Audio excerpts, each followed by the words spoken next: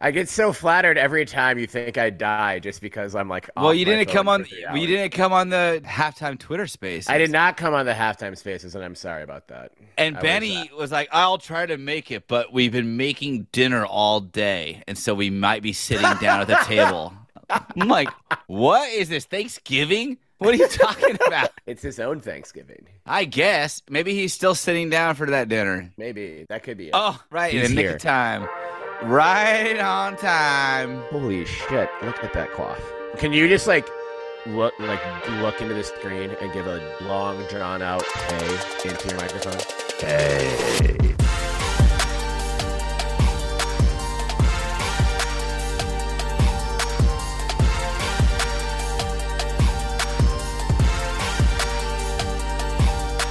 Oh man, now we're here. Now we're complete. Episode 111 of the Belligerent Beefs podcast. The Rogues, Misfits, and Ne'er-do-wells are all here. All three of us, 3 for 3. Let's Getting go. ready. Remember 303? I do remember. Yeah. Shout out 303. Did you go to some festival that I was went to Warped headlined by Tour. 303? Yeah. His Warped Tour? Oh, that.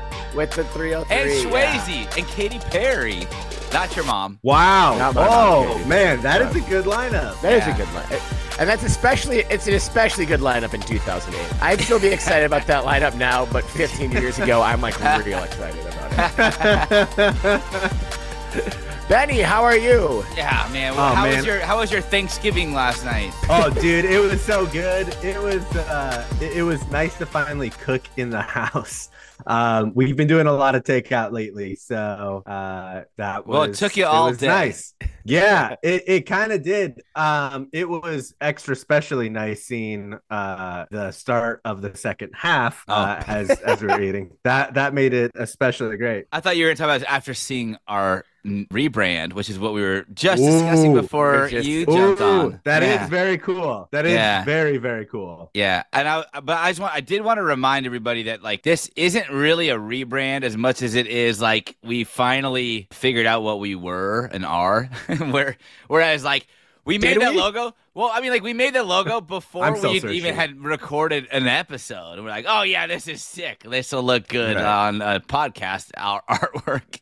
And then it ended up being a lot of other places, websites, merch, etc., hats, everything. A handful of dive bar bathrooms in the Minneapolis-St. Paul area. Yeah, as and I maybe in saw Corvallis. today. You know what? It also has still successfully been blocking a swastika that was drawn on a fire hydrant on 17th That's true. in Van Buren. To this day, it is still covering that terrible symbol. There we go. Let's go. Yeah, I think at one point someone tried to pull it off, and they probably realized what was behind it. So there's a little bit of And then if you put it want to back steal, on. yeah, if you want to steal this, look what you're exposing. I think it's just everyone wins if it just stays there for eternity. Forever. Everyone wins if it's there for eternity, obviously, because it's a Belligerent Beef sticker in public in Portland. And we are all winners now. We are all winners, the three of us. Everyone listening to the podcast is a winner because we are welcoming a guest who needs no introduction. If you are alive and awake and enjoy college football, then you know this man and you know his work. And we are privileged and honored and just excited as hell to have him here on the podcast. It's Big Game Boomer. JP, give me the lasers and the light show and the foghorns and everything. BB, welcome to Belligerent Beefs. Hey, Welcome. what's up, BTB? Hey, welcome, man. Man, what an introduction. What's going on, y'all? How's it going? It's going great. We're having a great time. We just started recording. We're having a great night. Nice. The Twins fan here is excited about what the Twins are doing right now. The other two Niner fans are excited about what the Niners are doing right now. But we imagine you're in a better mood than all of us because, as you know, Big Game Boomer, it's all about Boomer Sooner.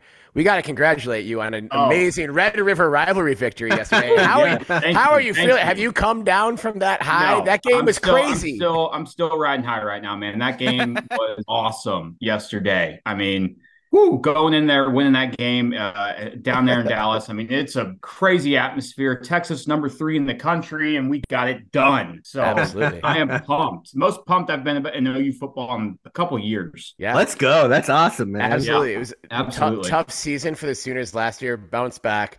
huge win against Texas at the Cotton Bowl. BGB, you are the sultan of college football Twitter, essentially. Talk a lot about game day stuff and, watching, setups and things like that on a Red River rivalry day. What are you doing? Where are you watching? Like, what are you drinking? What do you need to make sure you can navigate a rivalry game like that? And how many screens around your house are tuned in? So every room you're in. So I've got 3 TVs that I use to watch the games. My iPad, and I like I've gone down to the Red River Rivalry. I'm an OU alum. I went there for school. It's fun to go down to that game. Maybe once. It's that's enough. You guys need to go down there, experience it, soak it all in. I mean, going to the Texas State Fair. I'm just it's ridiculously expensive. Parking there is just a nightmare. Driving down to Dallas from Oklahoma City, it's like a 3.5-4 hour drive. You are literally going at a snail's pace on Friday afternoon driving down to Dallas. It's a massive migration of Oklahomans going down to Dallas. So I prefer watching the game in the air conditioning where my bathroom's right across the hall. There you go. But yeah, man, it was an awesome win yesterday, and I mean, got a lot of great football yesterday. I saw the Beavs. I don't have Pac-12 Network, but I was following the game. A lot of people don't. A lot of people don't. But that's yeah, okay. I was following the game while I was watching USC almost lose to Arizona, and so close. I was surprised you guys can score as many points as you did. That was impressive. DJ lighting it up, having a good day out there in Berkeley. Absolutely. Yeah. I have to say, I got one question though about where did you find that horns down stogie that you were celebrating with yesterday? I think I won that. I got that at a golf tournament. Someone gave that to me. Yeah, I had to do something for winning that game. Absolutely. The cigar with the upside down, horns down, man. That was. I was riding high that day. Yesterday. Nice. I saw the photo you posted. I thought that was photoshopped. I didn't realize that was like a real like stogie accessory. It awesome. Was a cigar. No, it was a cigar, but the horns down. The Longhorn was I photoshopped that in. Okay. Yeah. All right. That'd be a cool cigar though. That would be a sweet cigar. Yeah. I didn't know if it was like a case or a cutter. Yeah, well, we should do a collab on this. Like, you could just do like rivalry cutters or emblems for cigars. Yeah, we make a killing, BGB. Out of that. Yeah, absolutely. Well, let's go into Oregon State a little bit. You mentioned obviously it was a little bit surprising seeing Oregon State put up 52 points. You got to see Oregon State in person the week before, where it was more of a defensive centric game. That I think we were probably expecting a more defensive centric game on that Friday against Utah. And we'll talk like a little bit of X's and O's and stuff as well. But your first trip to Corvallis, a game at newly renovated, newly open Reser Stadium. You said a lot of nice things on Twitter, but now that we're here talking on person on Zoom, like, what did you think, and just how good of a time did you have? Yeah, man, I had a great time. I got a tour. The equipment guys, awesome guys down there, doing all the equipment, jerseys and everything. They gave me a tour of the stadium. What was it, Thursday night, and just got to see all the new renovations, like the suites or like where all the high donors sit. Like, oh my gosh, I mean, it's like it's crazy how nice these seats are, like recliners, super nice. Kitchenette.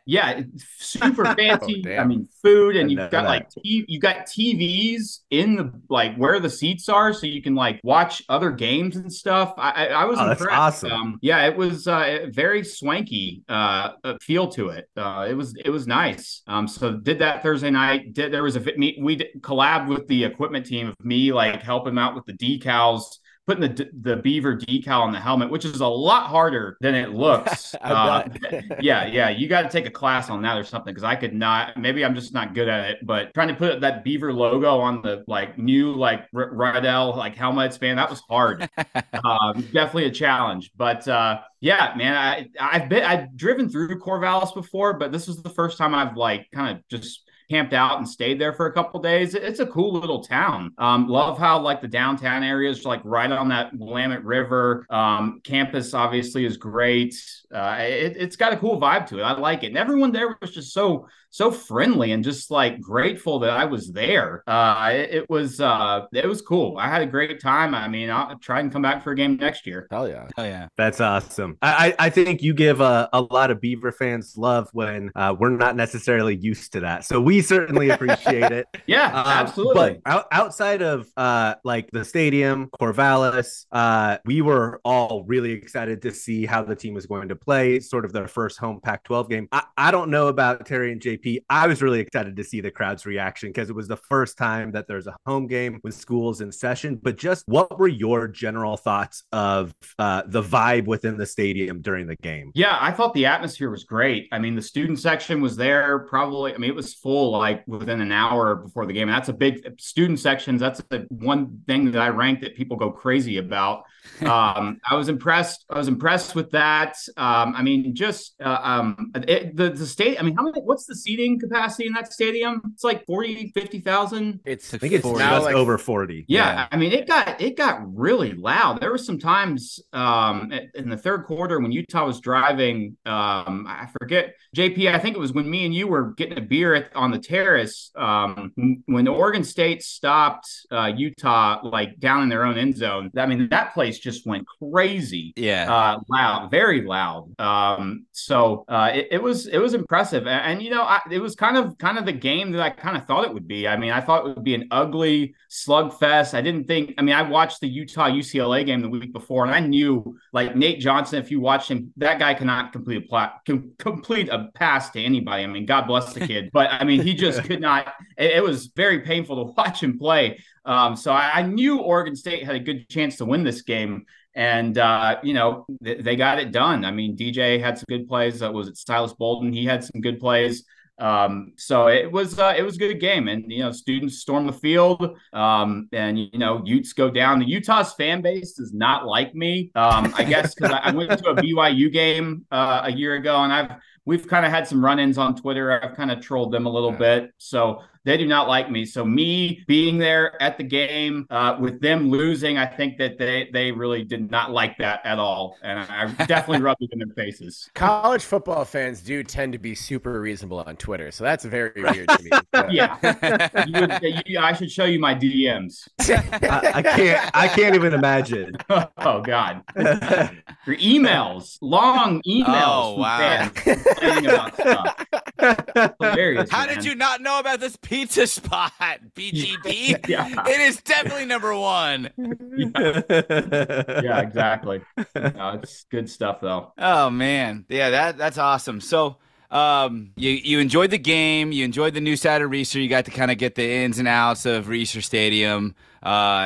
You also stayed a couple nights in Corvallis, though. It wasn't just a quick one night hitter. So what did you eat? Where did you go? Any shout outs you'd like to make for any places we went? Yeah, so I'm a huge coffee guy. Like I drink like probably 5 or 6 cups of coffee a day. Like I'm up real early just drinking coffee. And so I love like how there were so many like coffee places. I'm trying to think. Coffee Culture. Yeah. Went there a couple times. Oh gosh. I'm drawing up Allen's Coffee. That's right over by the Greek houses. Oh, nice. I'm trying to think where there's a place downtown, and then like a little further down the street they had their own shop. God, it's over by like the Block 15 brewery. God, I can't remember its name. Yeah, I know what you're talking about. They're like a bakery as well, right? Yeah, that was good. And then I got a tour of the Block 15. Cool, good beer. This is the thing I like about that area. The area that you guys are in is like you've got like coffee, wine, beer. I mean, just food that's like literally grown from like a mile away, just brought into Corvallis. Like they had like a farmer's market going on Saturday morning, and I was like, God, I wish I could take a lot of this stuff home with me. I'm sure it's pretty dang good. So I was there. Where else did I go? I went to Peacock Bar. Yes, that's a legendary bar supposedly. It is. Yeah, I watched the whole Colorado USC game there. That was fun. God, I'm trying to think. Did you go upstairs at the Peacock or did you stay downstairs? I stayed downstairs. Yeah. Smart choice. I don't know if upstairs is open on Saturday afternoon. Yeah, no, I'm not into the nightclub scene anymore. It's funny. I had a bunch of people after the game telling me to hit up the bars afterhand, and I'm like, man, I'm going to bed. I'm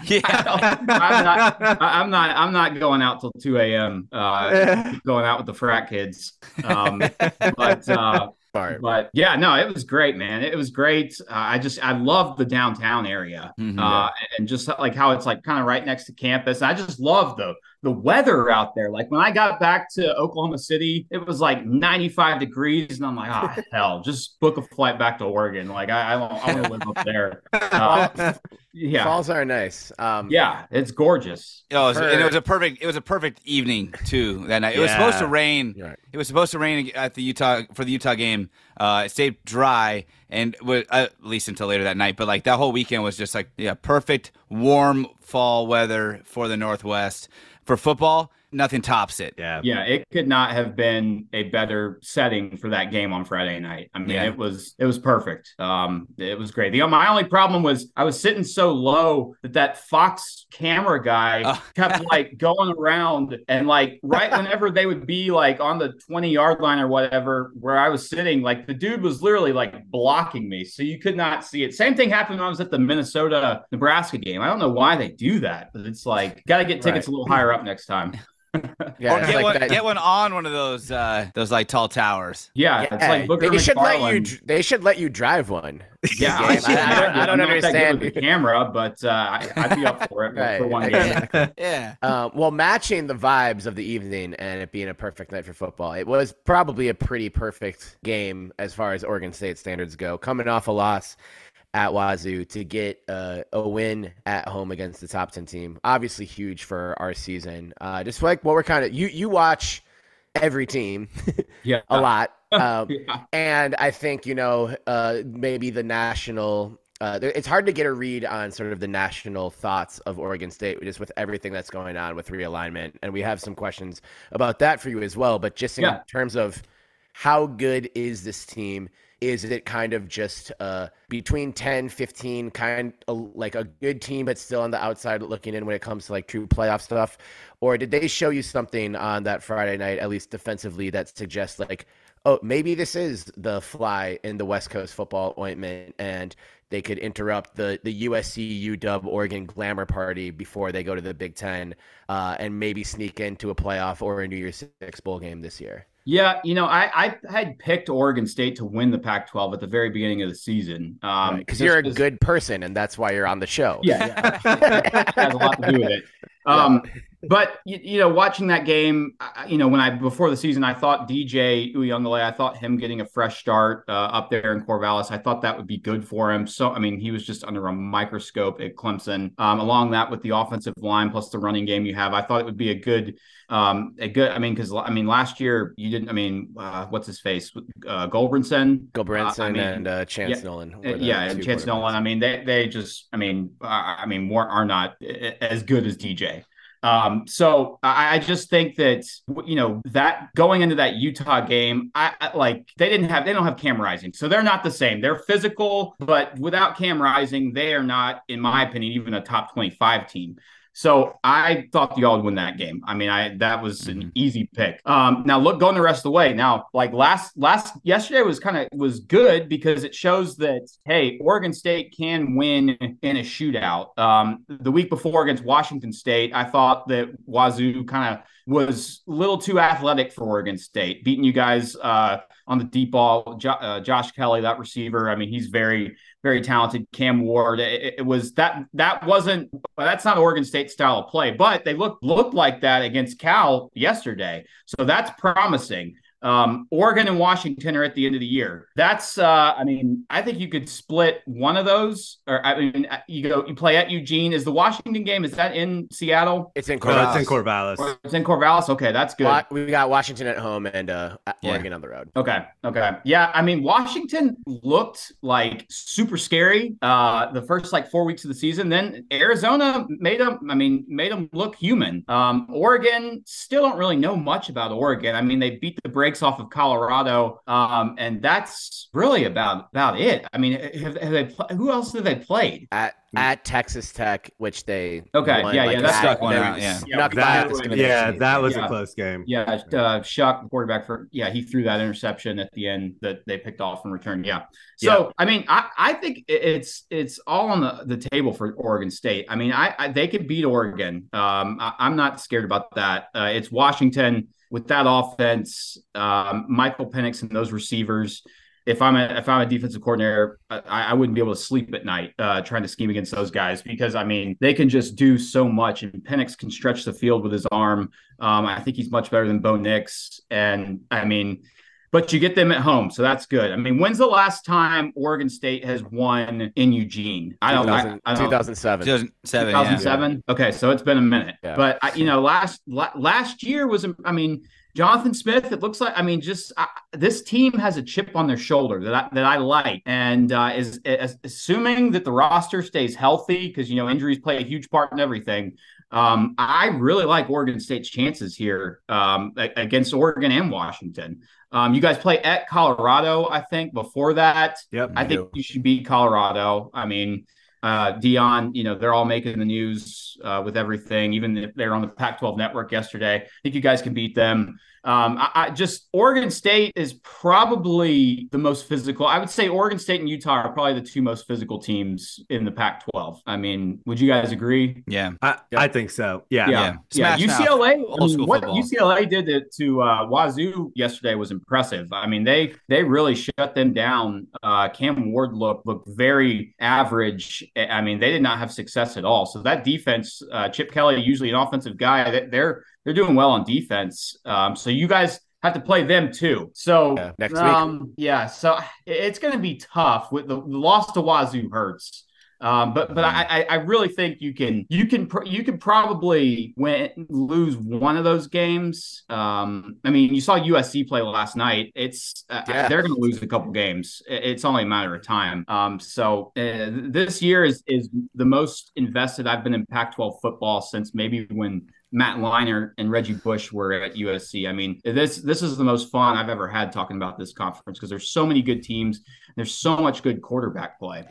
Well, BGB, I can't say anything about your timing because this is the only final season of the Pac-12 play. But we're glad to have you on board. It's the last dance. I said someone needs to make a documentary about this. For real. Last Stand Style with Michael Jordan, and this thing would make millions. Yeah, Michael Jordan should do it. He was an excellent. Do it. Do the history of the Pac-12 and then revolve it around this season. So it's like this is Jordan's 1996 year when he won his last finals. So I'd love to see. I mean, the country. I mean, because I can get a good feel of what people feel for teams all over the country, and I feel like the country loves Oregon State and Washington State right now. I think there is a lot of support for both of those schools. I think a lot of people think that you guys got screwed over, which you did. It sucks what's happened. And I think a lot of people are going towards you guys to support you guys because I think people feel bad about what happened. And, we can talk about realignment, but I mean, what Washington and Oregon did to you guys and Wazoo, I mean, I hate it. I hate what's happening. So a lot of uncertainty too for you guys. So hate all that. And I think the country hates that too. And that's why you see a lot of support for the Beavs and the Cougs right now. What do you think the college football landscape is going to look like in 5 years from now? And are teams like Kansas State or Houston or even like Northwestern or Rutgers, like what is their position going to look like in 5 years? Are they going to be left out too? Or I don't know. 5 years. I mean, I think it's going to be the same for the next. Once we get this round done, I think things are going to look the same for the next. I don't know. Until like 2030, which is what, 7 years. I think that the next round of realignment is going to be consolidation, kicking the Rutgers, the Vanderbilt, the dead weight out of your conference, Boston College. Because I think there's eventually going to be like a 30-team model, all the big brands playing each other. I truly think that the elite teams from the Big Ten and the SEC are going to merge, and that's going to be the upper echelon of college football. Because that's what the TV networks want. They want Bama against Penn State, USC against Michigan. They want those matchups every week. And I hate that. I mean, I'm not an NFL guy. You guys are talking about, and I haven't even watched an NFL game at all today. I've been watching, games that I missed yesterday, and watching the kid because, my wife lets me, watch football all day. So I do watch the kid. So she's the NFL fan. You're the college football fan. He's a college football fan. I've never been a big, there's no pageantry. It's just stale to me. Yeah.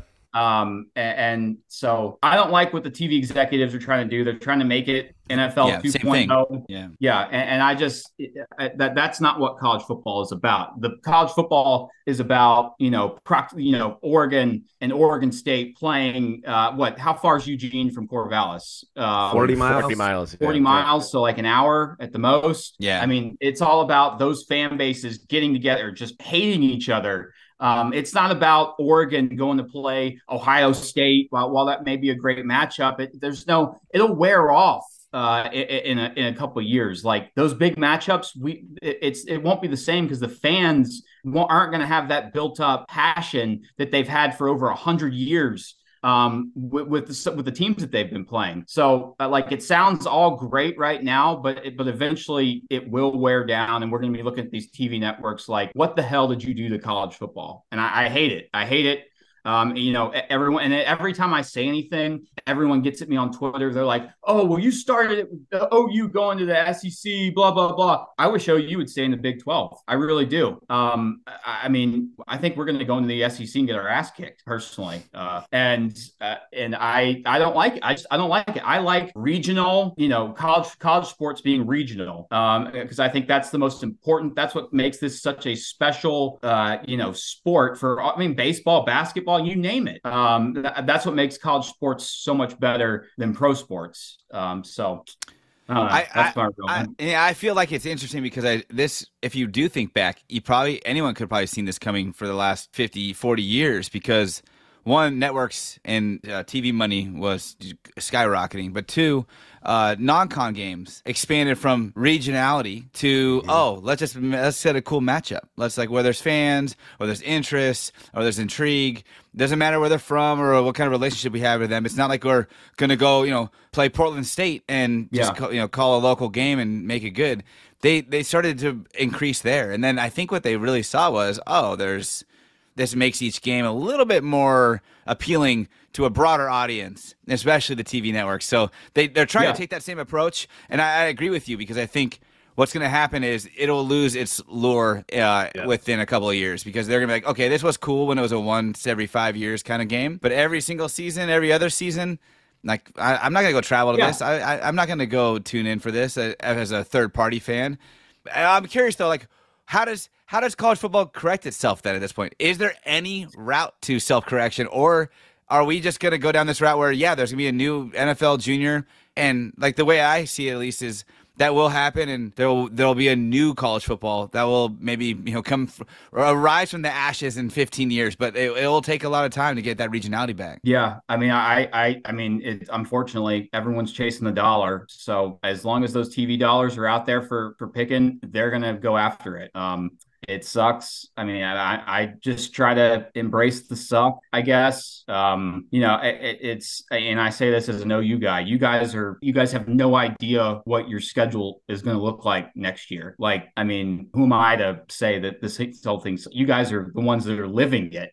So it sucks. It truly does suck. And unfortunately, I don't see it getting better anytime soon. I think when the ashes settle and we realize how stupid we were to let some of these things happen, then I think maybe there'll be some sort of course correction or something. I hope, if people have any sense of morality for the sport. But I mean, college sports have been the greatest for over 150 years because of regional rivalries, and passion and pageantry, and they're trying to strip that from it, and that's just it's not going to work. Yeah, let's not forget, like, a lot of these athletes, they go to these schools and they're local, right? So they grew up in these rivalries. They grew up in that passion. And now you're telling them, like, hey, no, ignore that. Just go out there and perform like you're a professional athlete. Like, we need you to go out to Michigan and go play ball. Sorry. Screw your family and friends, but this is your new job now, and you're not getting you're not supposed to be getting paid for it, at least not NIL.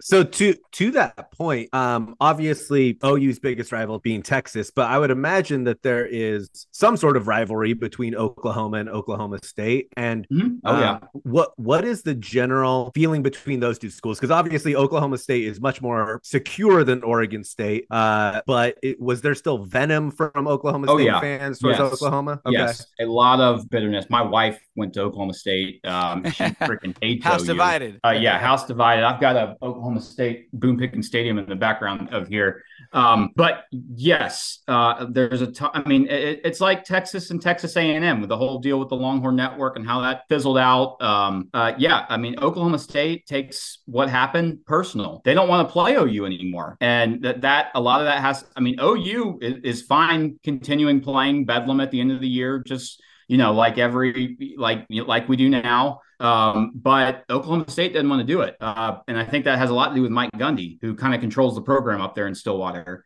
And he's like 2-13. You can check that. He's won twice against OU in his entire time there, or three times now. 3 times they did do this in 2021.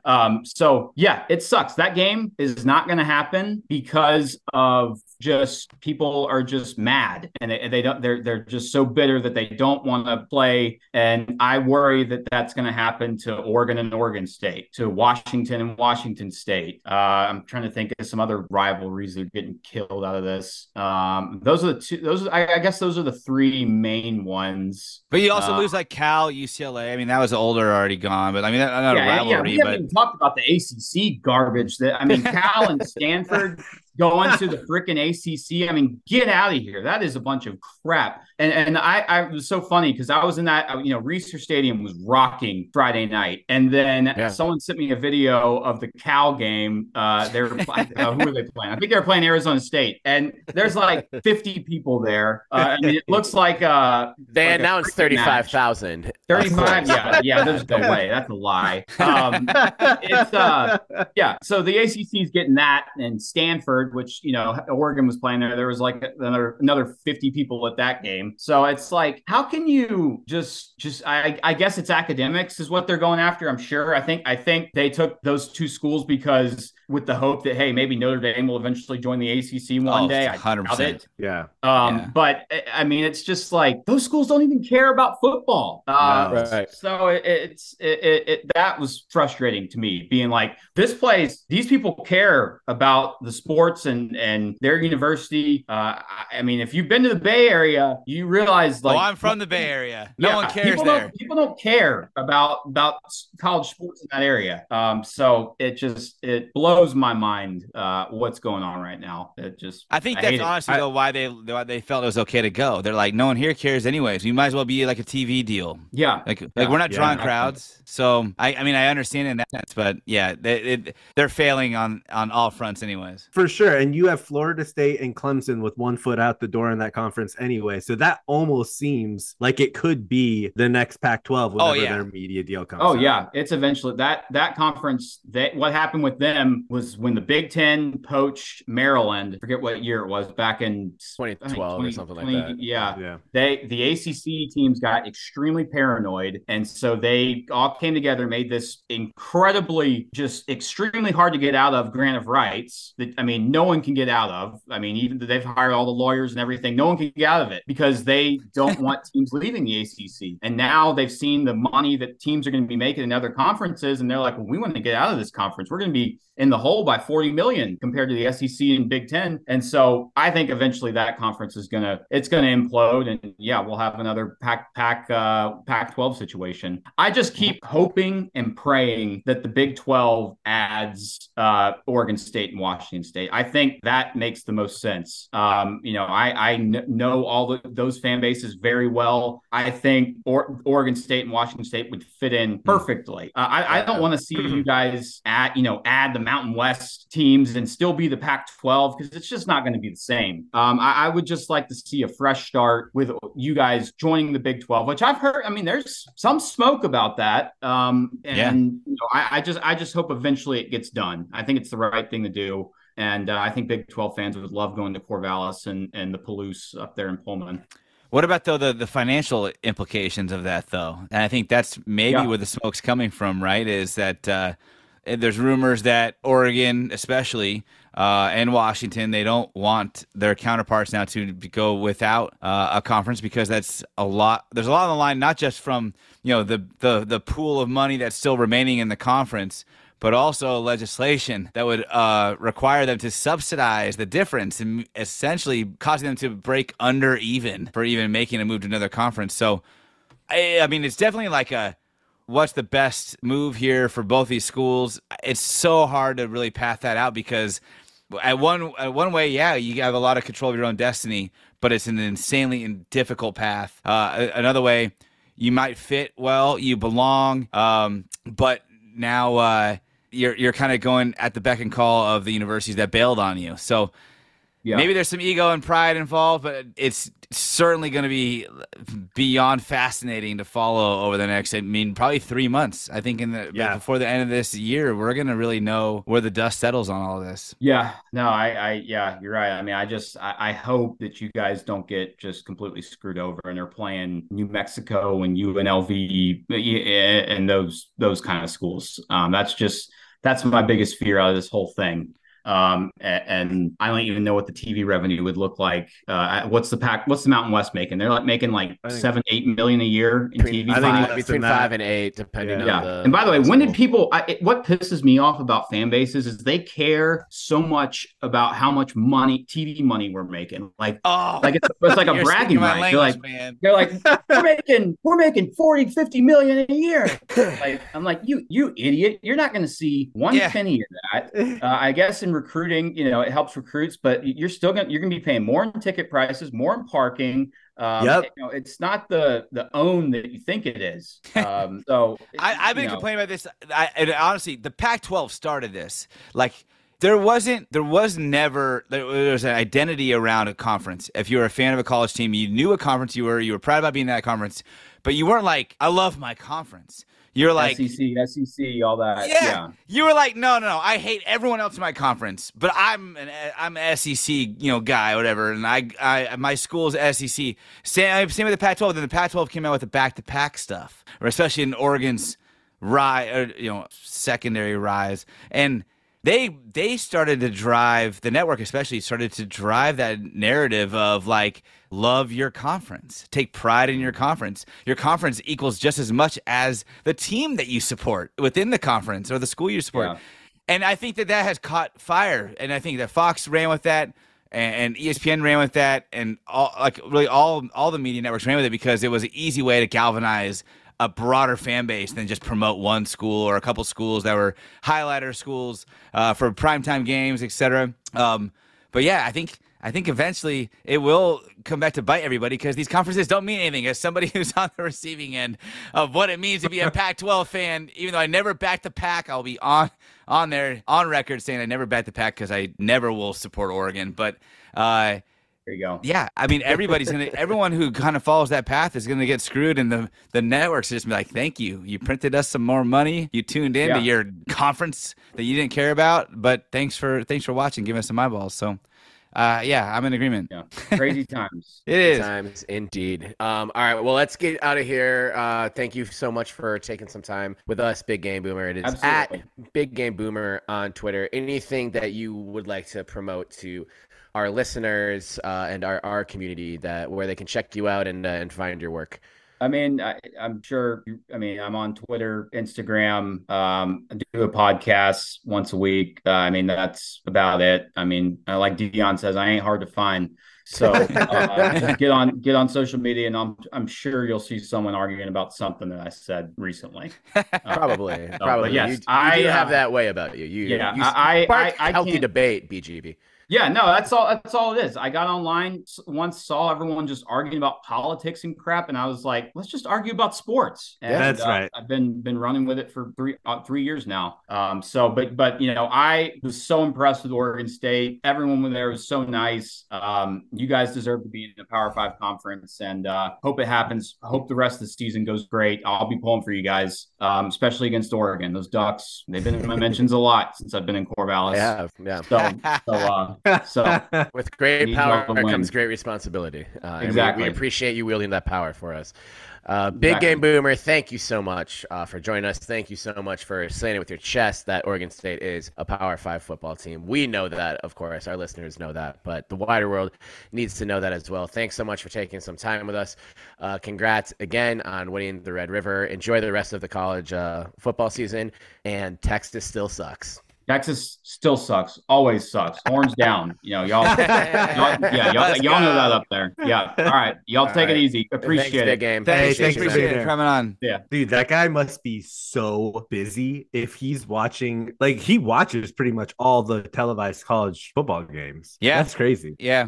He watches a ton of games. Yeah. I mean, it just goes to show like he puts obviously a ton of work and effort into what he does. I don't watch much Seinfeld, but there's one bit that I love, and it's when George Costanza quits his job and he's just like, I don't know what I should do. And Jerry's like, well, what do you like? He's like, I like watching sports. Maybe I could be a GM. And he's like, no, you can't do that. And he's like, well, what else do you like to do? And he's like, well, this girl the other day said I was a very good conversationalist. Maybe I could do like broadcasting or something. And they obviously just like laughed it off. But now you can do that. Like now you absolutely can do that. And it's just normal dudes like him who enjoy sports that are putting together lists of what he thinks. And just goes to show you don't need like a Kirk Herbstreit who's played college football to have an official list that people can buy into. So it's cool to see him do what he does. Absolutely. Should we plow ahead right now? Yeah, let's just plow ahead. Like, I mean, we're already through segment 1. Like, we haven't done the beers, but I haven't even opened my beer yet, so I got to go do that.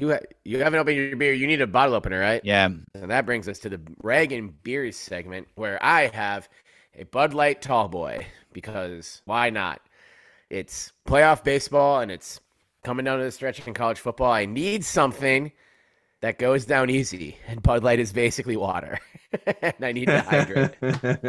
So that is what I am drinking tonight. JP, you had to go upstairs to get a bottle opener and everything for whatever special beer that you have. It's not even special. It's an Elysian Space Dust. I'm gonna look how cute that little logo is. Yeah, like that little hop is. Who knew a hop could be so cute? Is the little hop inhaling secondhand hop smoke, or is it exhaling? Or is he puking? He's puking.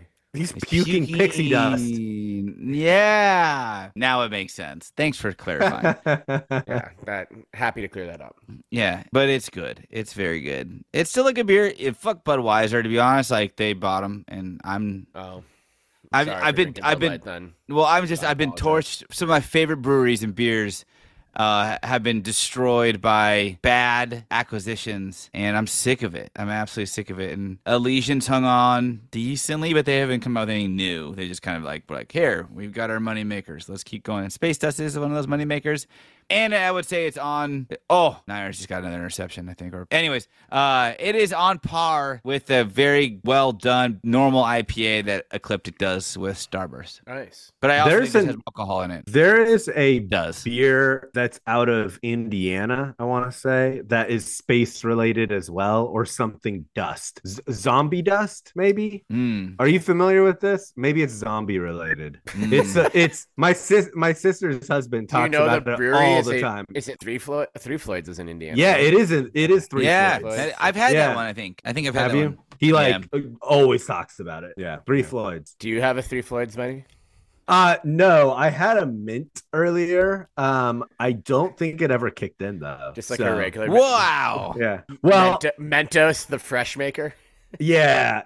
No, it was not that. Yeah, I don't think it ever kicked in. I don't know. All right. Yeah. Maybe it will. Niners just scored, by the way. In this segment. 42-10. Almost. Can yeah. Paul Molina wave the Dallas Cowboys white flag right now? Yeah. Funky Paul Molina. Bring out your white flag. Yeah. Throw it up in the air and twist it around your head like a helicopter. No, we've already done so much Petey Pablo. Terry, I see you. You're trying to do it. Don't do it. Don't. What beer do you have, Terry? We love you. I have a Bud Light. I already shared it. Oh. Nice segue. No, it's the only kind of beer in the house. We can forge ahead though into just the meat of the show. Thank you again to Big Game Boomer for joining us. Yeah. Oregon State football beat Cal 52-40 because why? We never lose in Strawberry Canyon. Okay, we did last time, but that's besides the point. We never lose in Strawberry Canyon is back. And maybe for the last time because we might not ever play there again. But we never lose in Strawberry Canyon in 2023. Beavs win 52-40. Weird day for the defense, but I don't care. Oregon State wins and covers. Good teams win. Great teams cover. Oregon State did both of those things. DJ Uiagalelei's best game as a Beav. Career high 5 touchdowns. Aiden Childs adds another touchdown. And Damian Martinez adds one on the ground as well. I know you guys have so much you want to get into, especially on the offensive side of the ball in talking about this game. But let's start with like some rapid reactions. You know, JP, what is like now that we're about 24 hours since kickoff? Actually, it was a Pac-12 after dark game. Not the latest one though, as USC and Arizona made sure of to go into triple overtime.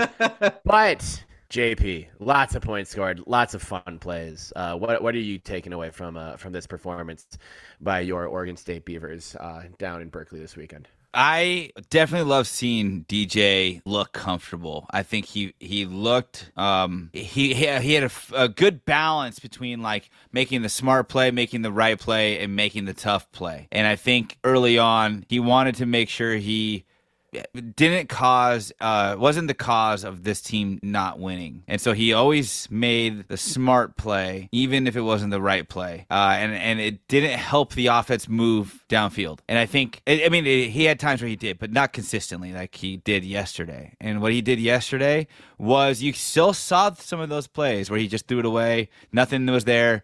Even the commentators called it. They're like, DJ just didn't see anything and just, tossed away. So he said it would live again for a second down. That is the kind of quarterback play that we need. We need somebody with that kind of intelligence. And DJ is bringing that to the table. But now he's got the comfort. He's got the timing, the rhythm. The offensive line has clearly clicked very well with him, and it gives him all the daylight he needs. And really gives the receivers all the daylight they need to get any sort of separation. He made some great throws. Man, some of the ball to Golden was just – or to Gould, sorry, was just golden. And it was like he felt like I could do whatever I want. And it was very, very clear out there, and I loved seeing him turn that corner.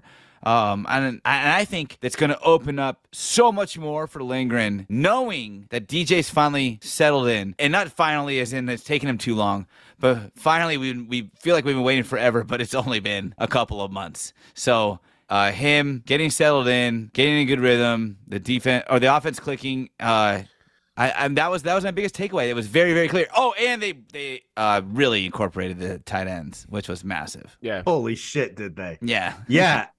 Jack Velling had himself a career day. I think really, really happy to see, like you said, the coaches getting the tight ends involved. It adds another layer to our offense, which we've talked about plenty on the show, that we already have plenty of layers to that offense. I second everything you said, Jay. I think DJ has now shown in the last 2 games, and really going back to the Washington State game, he's shown for, what would that be, 5 straight halves, if you will, that he can play. He could play on Sundays. He is showing us that he can play on Sundays. He's playing smart. He has had some touch passes. There was a pass to Velling where he went off to the right, and it was a fade, and the touch on that ball was incredible as well, because he had to loft it up. But there were a couple other passes passes where it just like the precision had to be absolutely perfect. The Gould one was another good example. That is what I wanted to see when we were talking before the season started. Of you have DJ, you have two really fast receivers, you have Damian, you have the best O line in the conference. That's what they can do, and that's what I think we all thought that they were capable of doing. It was amazing to see them put it all together in Strawberry Canyon. We'll get into more of this later, but like rapid reaction too is the defense can't do that. The defense can't do what they did. They gave up 450 yards to a Cal team who does have, I would say, probably a middle of the road offense in the conference. They're not terrible. They're a good offense, but between the way that they played, but more so like the mistakes that they made and were shooting themselves in the foot, and a lot of that came on special teams. But it seemed like the penalties were coming at the exact wrong time for us.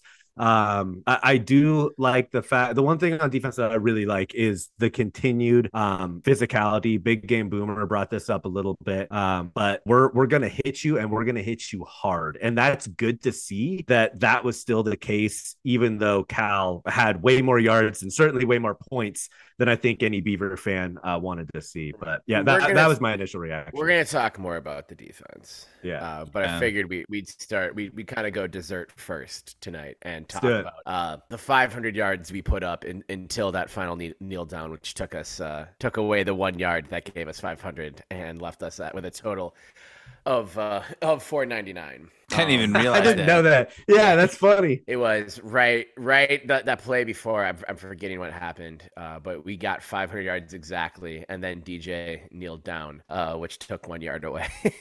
Damn it.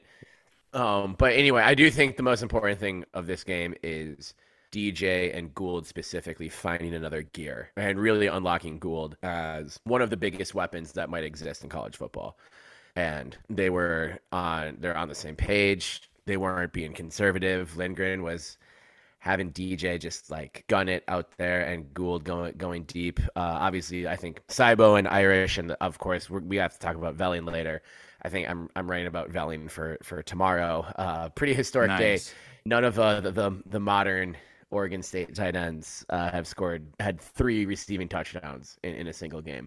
So he's in some company by himself with that. But I do think if we're thinking about how good can this team be, who these big hitters that they can maybe beat down the stretch, DJ and Anthony Gould being absolutely lethal has to make every Beaver fan feel good. Yeah, 100. We talked about it last week. Gould was going to have to get involved if this offense wanted to play to the capability that we knew they were capable of playing. Absolutely.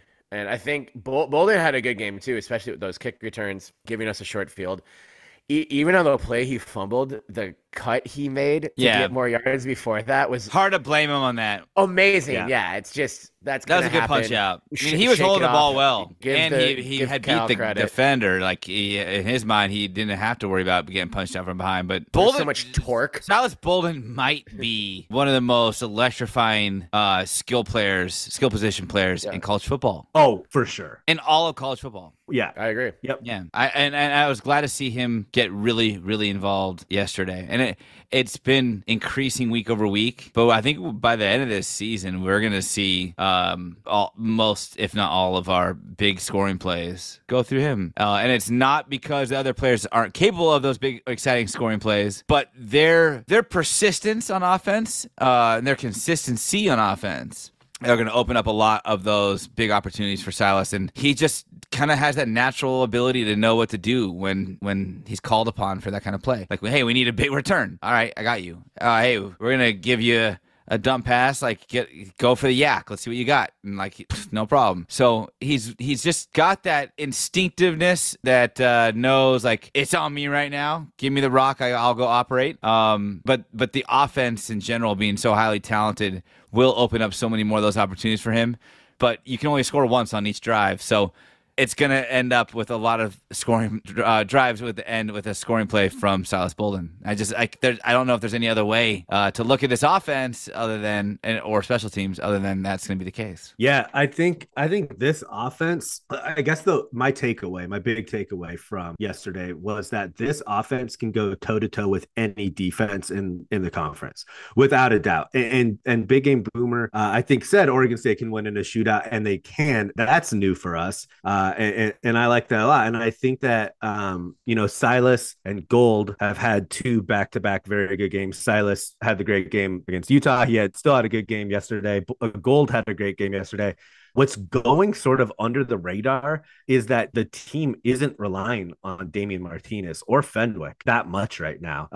And do you know obviously the graphics I had ready for both Damian and Deshaun yesterday? Yeah, waiting. I got one off, and they look like 6 fingers. Yeah. And I think that's a good thing. I think that it forces a team like UCLA, who also has a really good defense. It forces a team like UCLA to have to prepare for anything. Yeah. Whether that's an end around or a double reverse pass or just a quick slant by Anthony Gould or a run up the middle by Damian Martinez with a top 5 O-line in the country. Like, how, as a defensive coordinator, how do you prepare for that? Like, it's impossible. And so that is what Oregon State has done for the rest of their schedule, is they're putting such a huge load on whatever defense they're playing before the game even starts, by just the sheer level of teams needing to prep for them. And so that is really good. I think if the offense can play the way they did against Cal,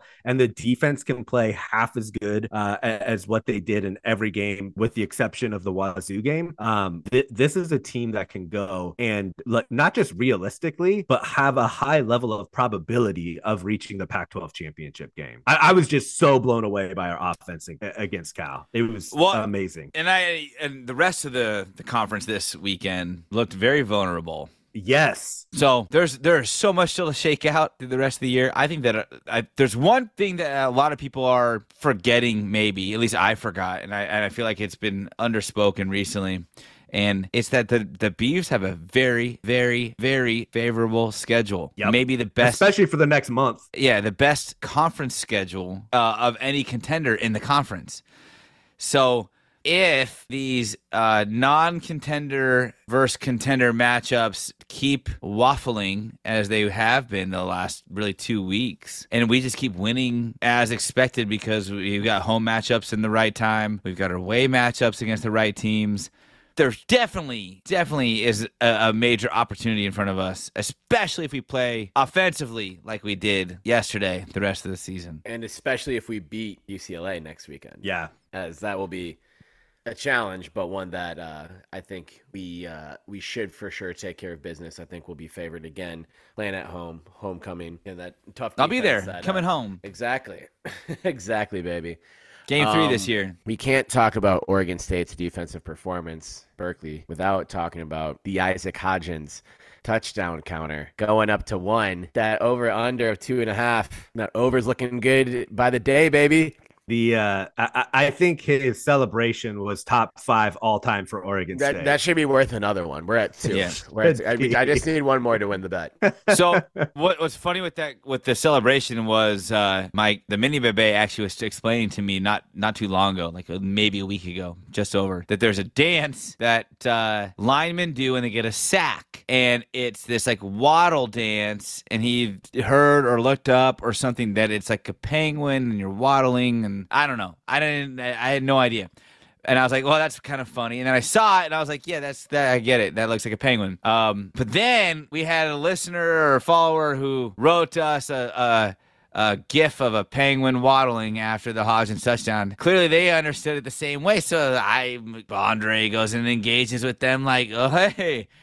looks like it's the Penguin celebration. Either way, that is a real thing. The Penguin celebration is a real thing. But Hodgins did, I think, clarify a bit today what he was trying to be interpreted as, and it looked like he was trying to go like an ape walk because somebody posted the wobble, and then he just quote tweeted it with like three gorillas. So definitely not penguins, but the penguin one is a real thing. You know what other celebration I learned something about this weekend was when a DB gets a pass breakup. They do this action, which I always thought was putting a sword back into the sheath, right? I thought that it was the battle was over. But on the Pac-12 network, they said that was buckling somebody's seatbelt, like he's fastened. Like locking him Oh. Right. I don't know which one it is now. Now all I can see is the sound seatbelt. you're hearing is my mind blowing. That might be the first time I've ever done that. Let's go. This is when I need a little soundboard where I can make an explosion sound right now.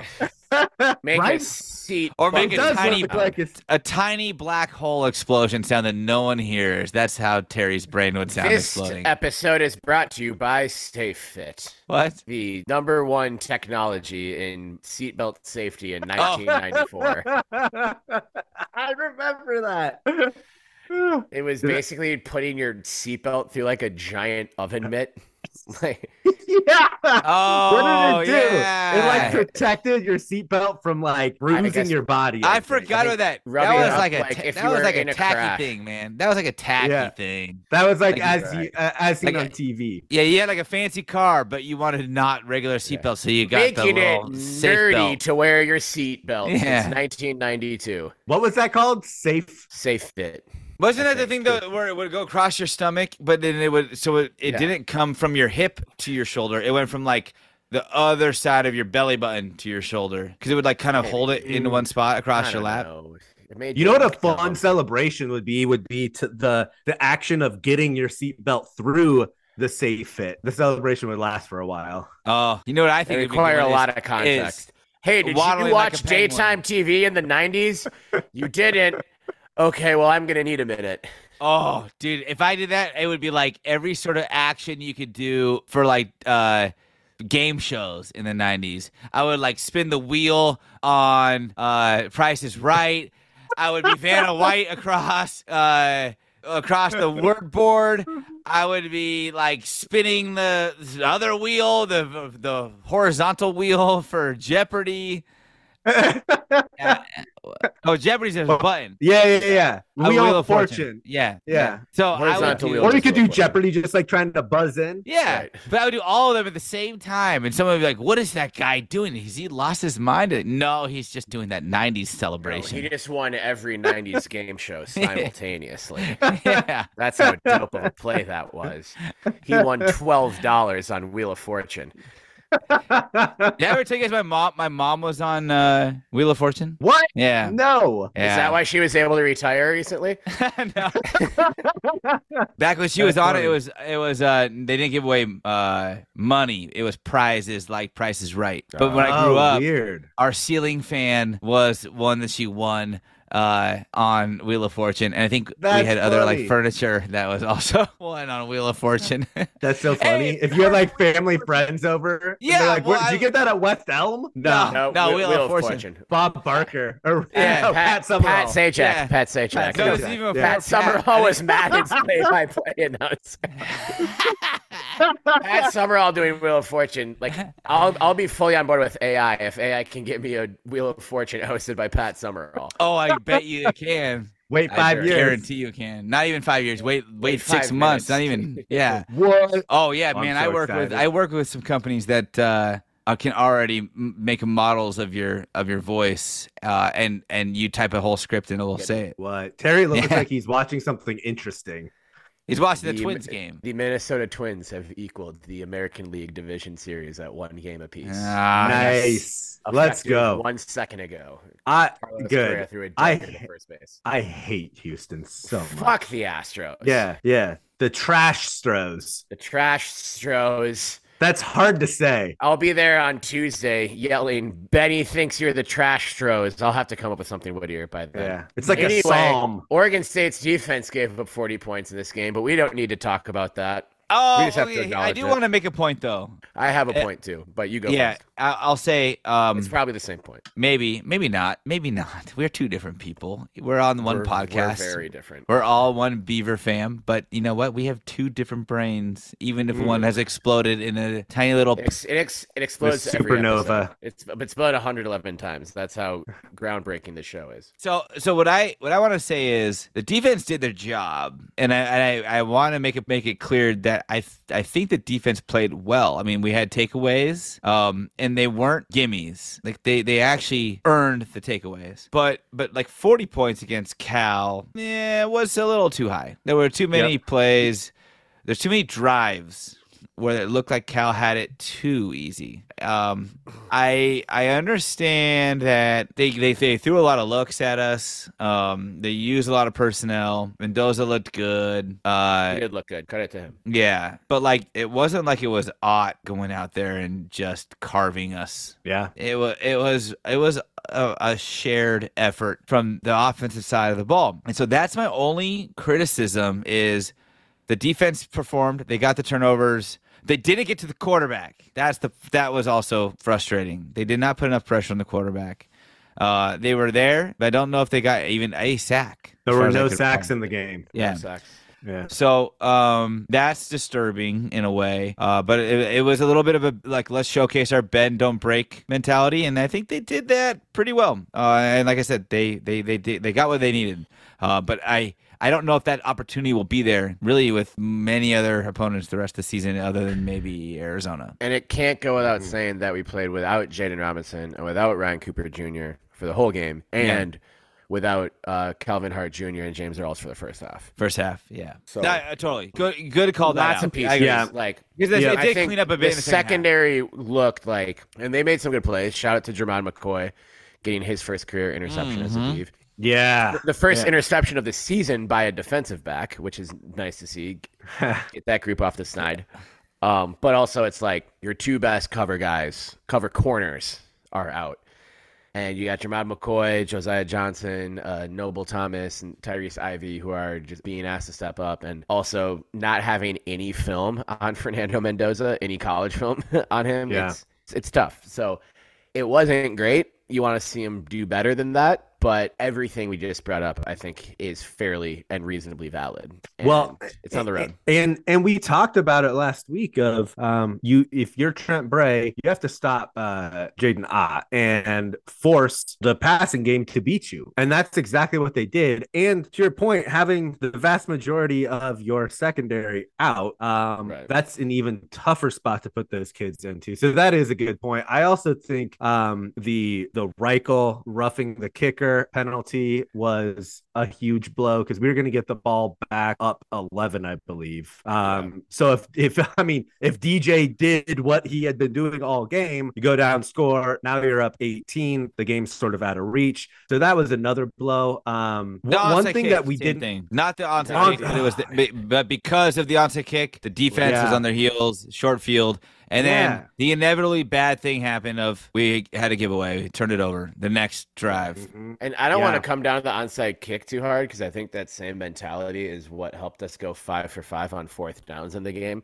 But also just the onside kick itself, it felt weird. It was also just it was ill-timed. It was ill, and it was also just not executed, which made it feel weird. Like, I don't know. Cal read that from a mile away. That's why they returned it like 20 yards. Right. So it was just kind of like, why do that there when we were like about to like break the game open a little bit? I think we were up 14-3 at that point. Yeah. Around there. And it's just like, if you just play your basic game, you probably win this game by 12 to 17 points. Like, don't give them the opportunity. And if you do that, if you kick it downfield on that after that score, the defense has so much more room to work with, and they would have for sure held them to at least 3 or less. And when you give them 20, 25 yards to score, like it just I'm not surprised that it was a tough spot for them. And then the inevitable happened of put them in a tough spot again after the turnover, and like especially that's where I don't. A lot of young guys playing. Yeah, and I don't have a problem with an onside kick early in the game or in the second quarter, but I would have loved to see it up 3 scores. I would have loved to see it after a very long offensive drive where the defense got a lot of rest, anticipating that the worst case scenario is, well, we do the onside kick and they return it for a touchdown. And then we fumble the ball on the next return, and they have the ball on the 25. Because essentially, that was the worst case scenario, and we were like 1 degree away from that. And for the defense, like we didn't give them much margin for error at that point. That is true. And just to play devil's advocate, if we were to get that onside kick, we go down, we score, we're up 21-3, and we get the ball to start the second half. So that was. I agree that is the same mentality that caused it would have been a backbreaker had it worked. Yeah, it would have been going for the jugular, and I think that is also it backfired on us completely. And hindsight being 2020, it was an awful call that or proved to be an awful call. How much it turned the game around, and I agree with you, Jay, that if we just kicked it off, our defense had been playing pretty strong, and I think them starting on the 30-yard line or whatever it was stunned them, and then all of a sudden they have to defend again. Almost in the red zone right away. So it proved to be wrong. But if you get that, the game's over pretty early, I think. Yeah, but it wasn't really like we had that first drive that we had was long. The next 2 were pretty quick, even if they were scoring drives. And at least one of the 2 was a scoring drive. But it wasn't like we were giving our defense a lot of time to rest. That's what I'm saying.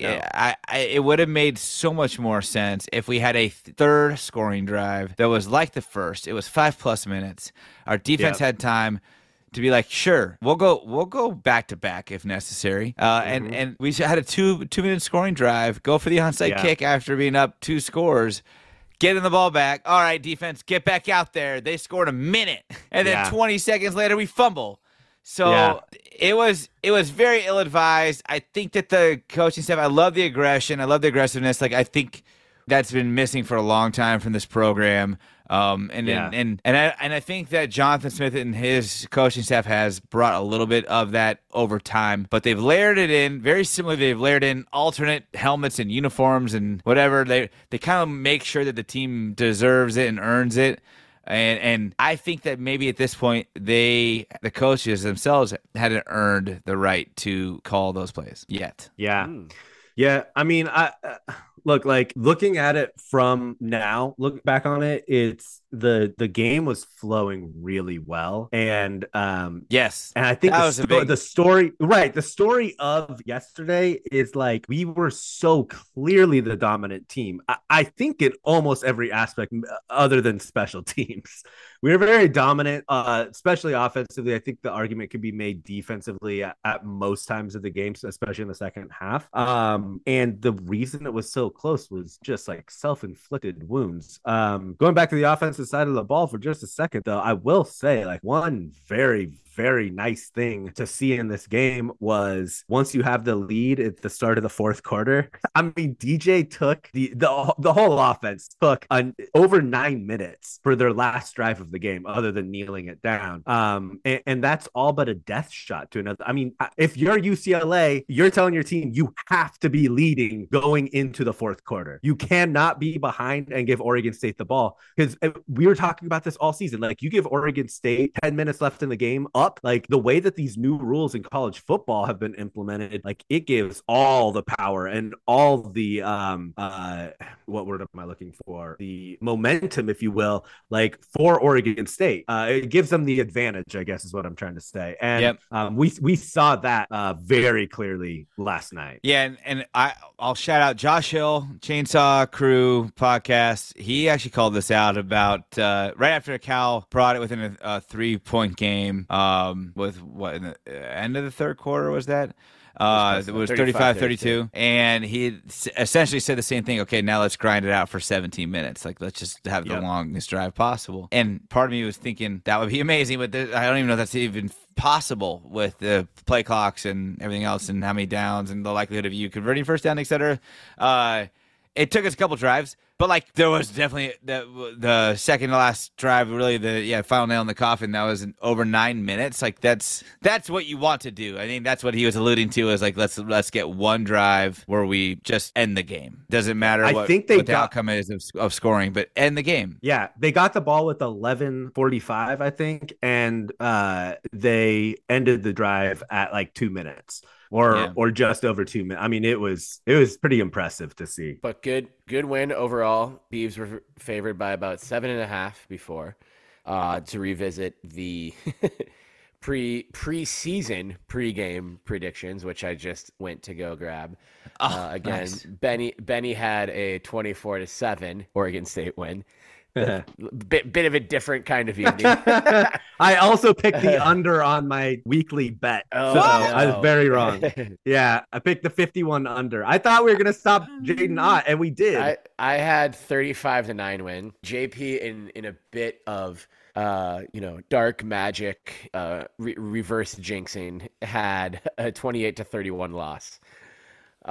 This upcoming week, all three. Wait, so we were all totally wrong in terms of scoring. I was the closest. Sorry, Your Majesty. Way off. Yeah, it's like we were all like 10 miles off, and I was 9 miles off. Don't forget it. One of us, we're kind of all over the place with this one. We made these predictions before the season started. Benny against UCLA is predicting a 28-14 win. JP is predicting a 56-10 win. Oh, shit. If Oregon State scores 56 points against UCLA, we might have the best offense in the country. What are you saying? I'm not that far away from that on the offensive side. I have a win of Oregon State putting up 43, but giving up 38. So we're all predicting different kind of wild nights at Reser. Again, that game will be next weekend, homecoming, 5 p.m. on Fox.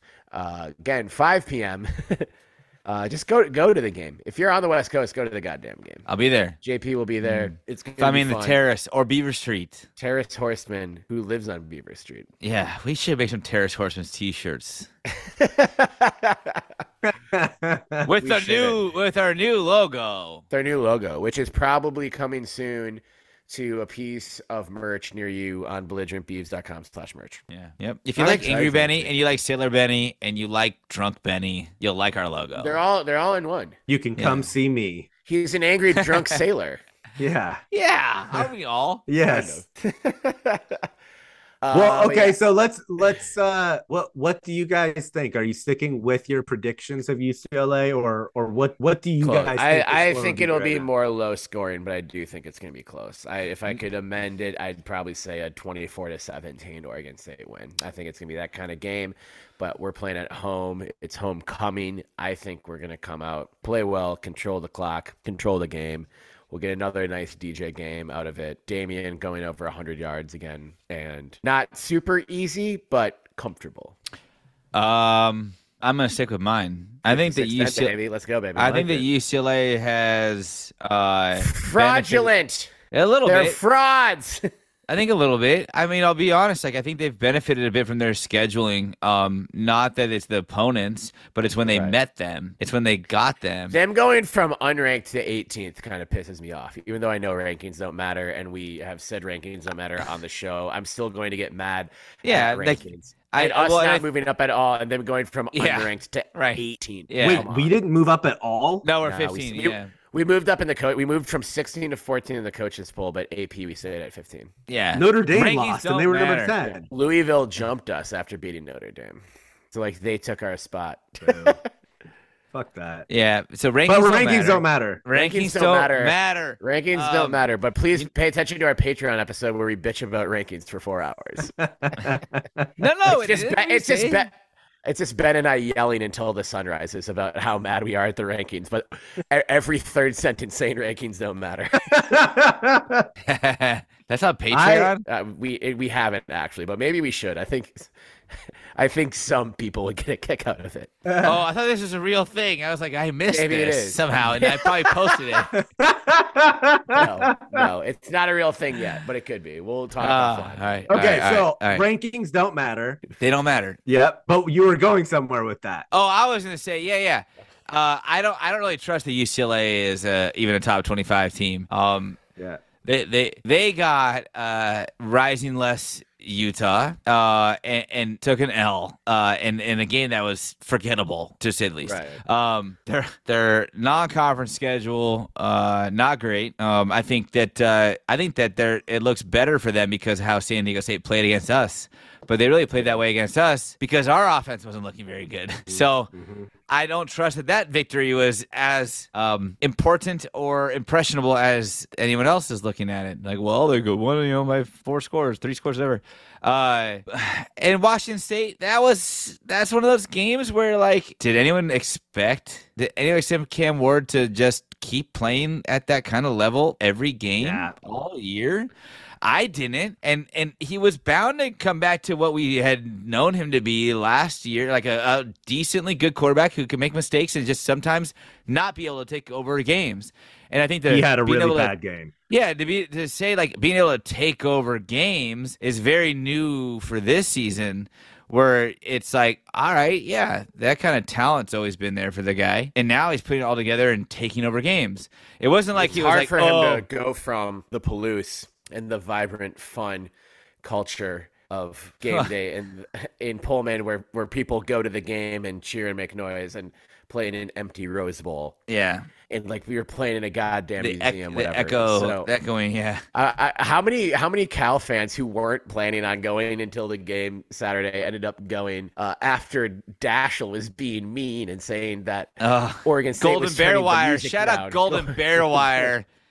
I hope you enjoyed the game. Oh, buddy. yeah. I hope he took the 9-hour drive. 300 Golden Bear fans. Oh, that was that guy? Yeah. Hey, no one's if he goes 9 hours or they go 9 hours, good on them. I'll respect that.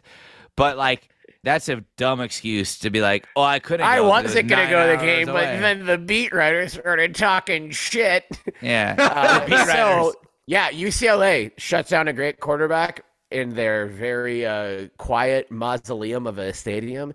It's going to be harder for them to do that playing at Reser this Saturday. I don't expect this to be close at all. I think that while Chip Kelly seems to be a smarter football analyst than a coach at this stage of his life, I don't think he figures out how to stop the myriad of weapons that we have on the offensive side of the ball. I think the defense can learn a lot from last week. They're going to have the reinforcements. Luckily, Chatfield wasn't tossed yesterday because that would have definitely been a big blow against UCLA. But I think, we have a full squad defensive unit.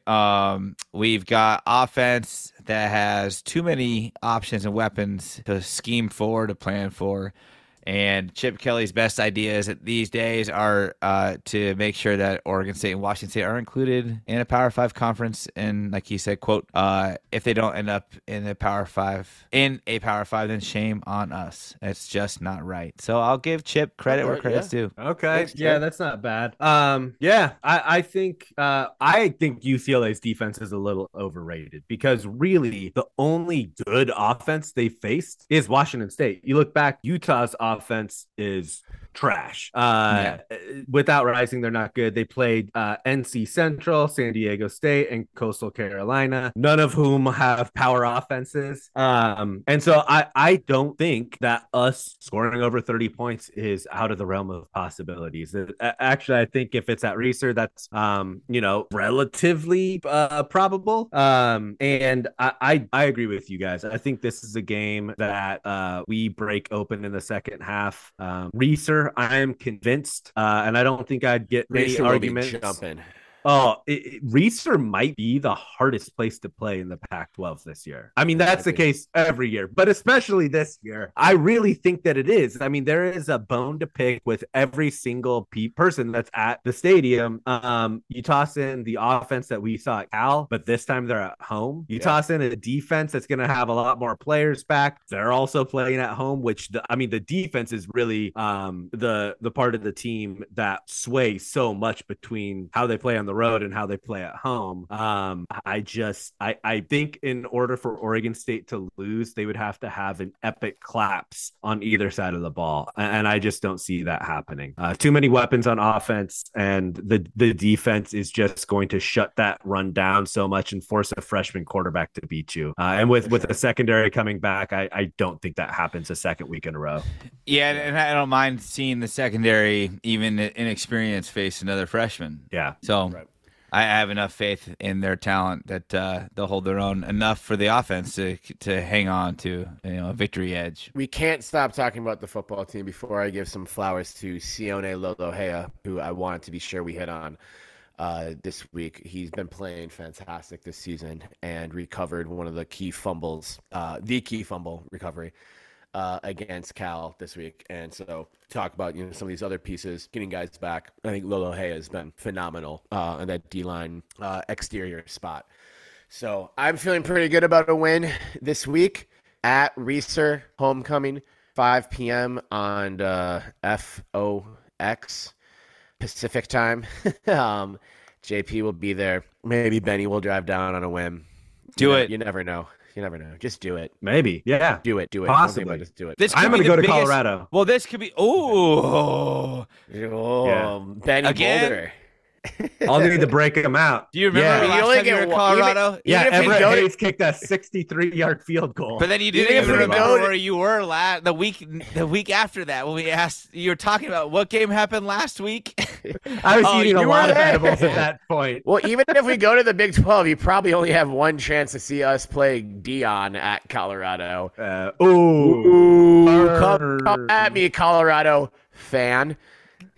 Come at me, Dion, I again. don't know. I'm feeling come at me, Deion Sanders. Walk away again, Dion. Please don't come at Yeah. we're feeling spicy tonight. All right. You know what I'm going to do is I'm going to wear my fake Spicy. Rolex watch, and I'm just going to show it at Shadur the whole game. My yeah. fake We should- Rolex. We should get you a real one. Oh, Yeah, we're I don't doing think it. his is fake. I don't think his is fake either. I bet it is. I don't think the numbers that we're pushing are fake either. That can allow us to. We're not rocking Rolexes.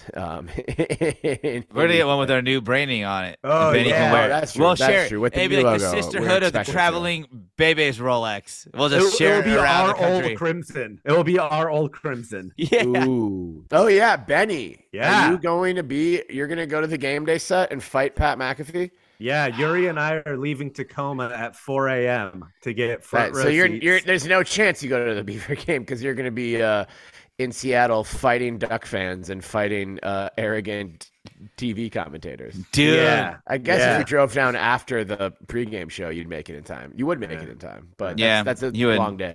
Look for me. We'll look for you. We'll make. You have to like share out. We'll put on our socials like what it is you're And gonna. if Be, how you can identify if it's you.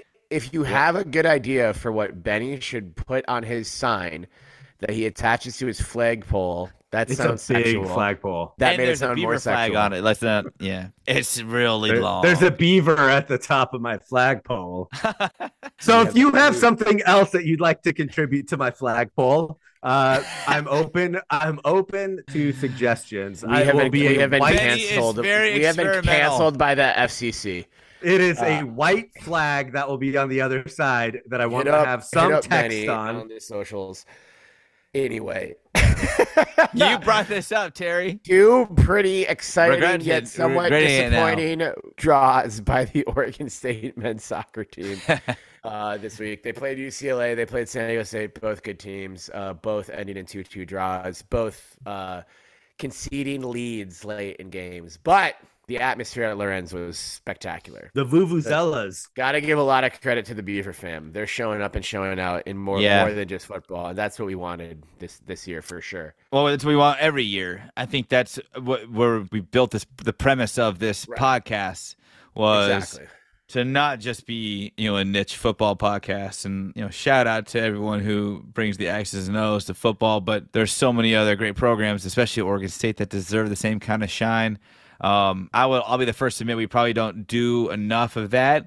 But what we try, and I think that not only do we try, but I think the Beaver Nation's trying, and they're showing out, and it's awesome to see. And I love that the athletic department is leaning into it as well. Like BGB said, this could be the last dance. This could be it for a lot of these programs, or for them being in competitive conferences for scheduling and likelihood of getting to national championships.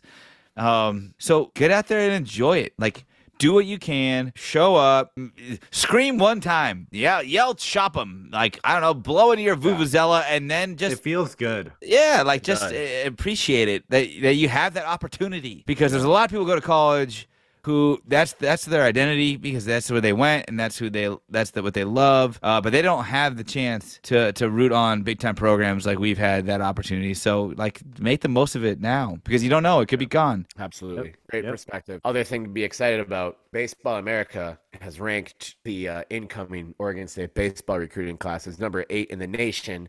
That's the highest ranking since we got a number 6 ranking in 2021.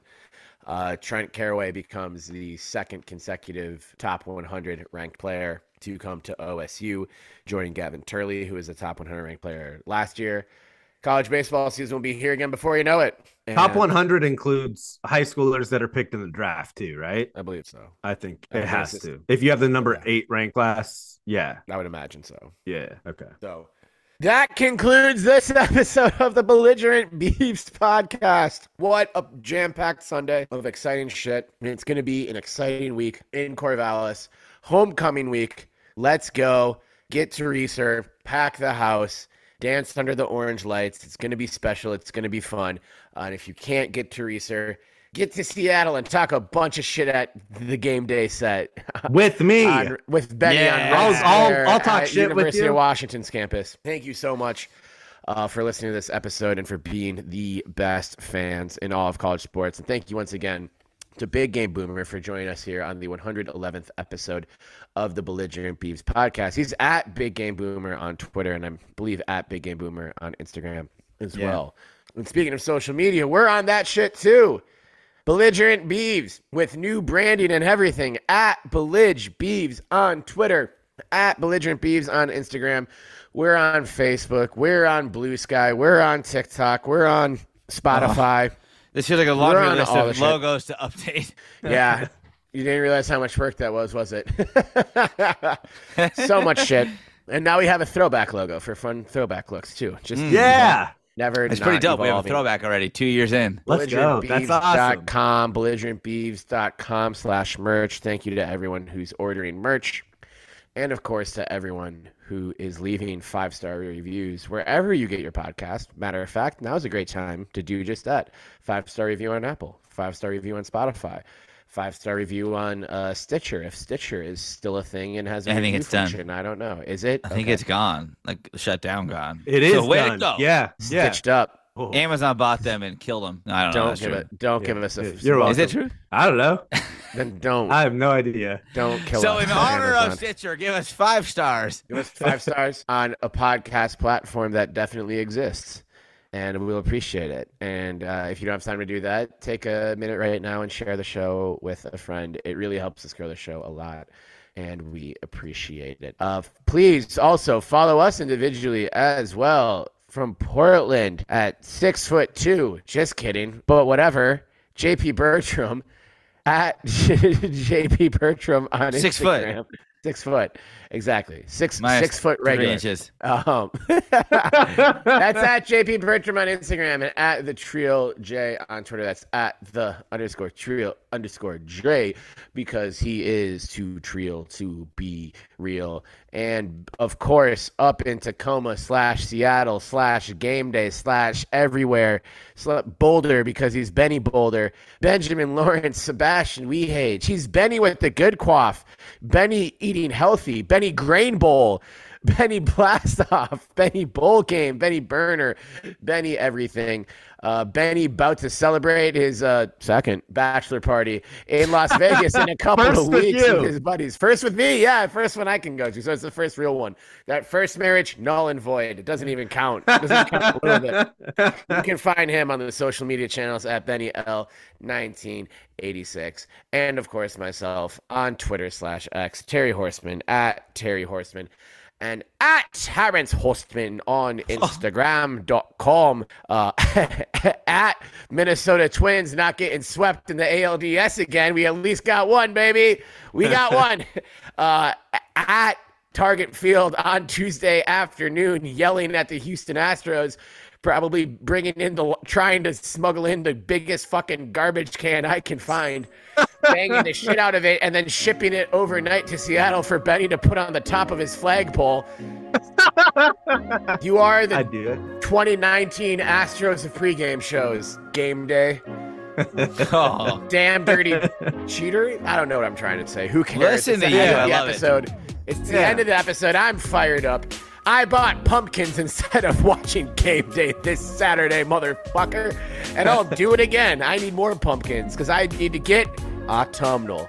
We are autumnal as hell. That word that Benny still might not be able to say. Don't ask us to repeat you. Autumnal, baby. We are the autumnal headquarters. Optimal autumnal headquarters. Oh, Thank God, you so much that. for listening. Thank you so much for being in the Beaver fam, for supporting Oregon State, for being you, for being awesome, for being loud. Keep this passion going all through this football season and all the seasons beyond. And through all of that, no matter who tries to get you down, no matter who tries to come at us, no matter what, you can't spell chop 'em without hope. So chop 'em. Chop 'em. Chop 'em. And bring back Bernice. Buckle the seatbelt.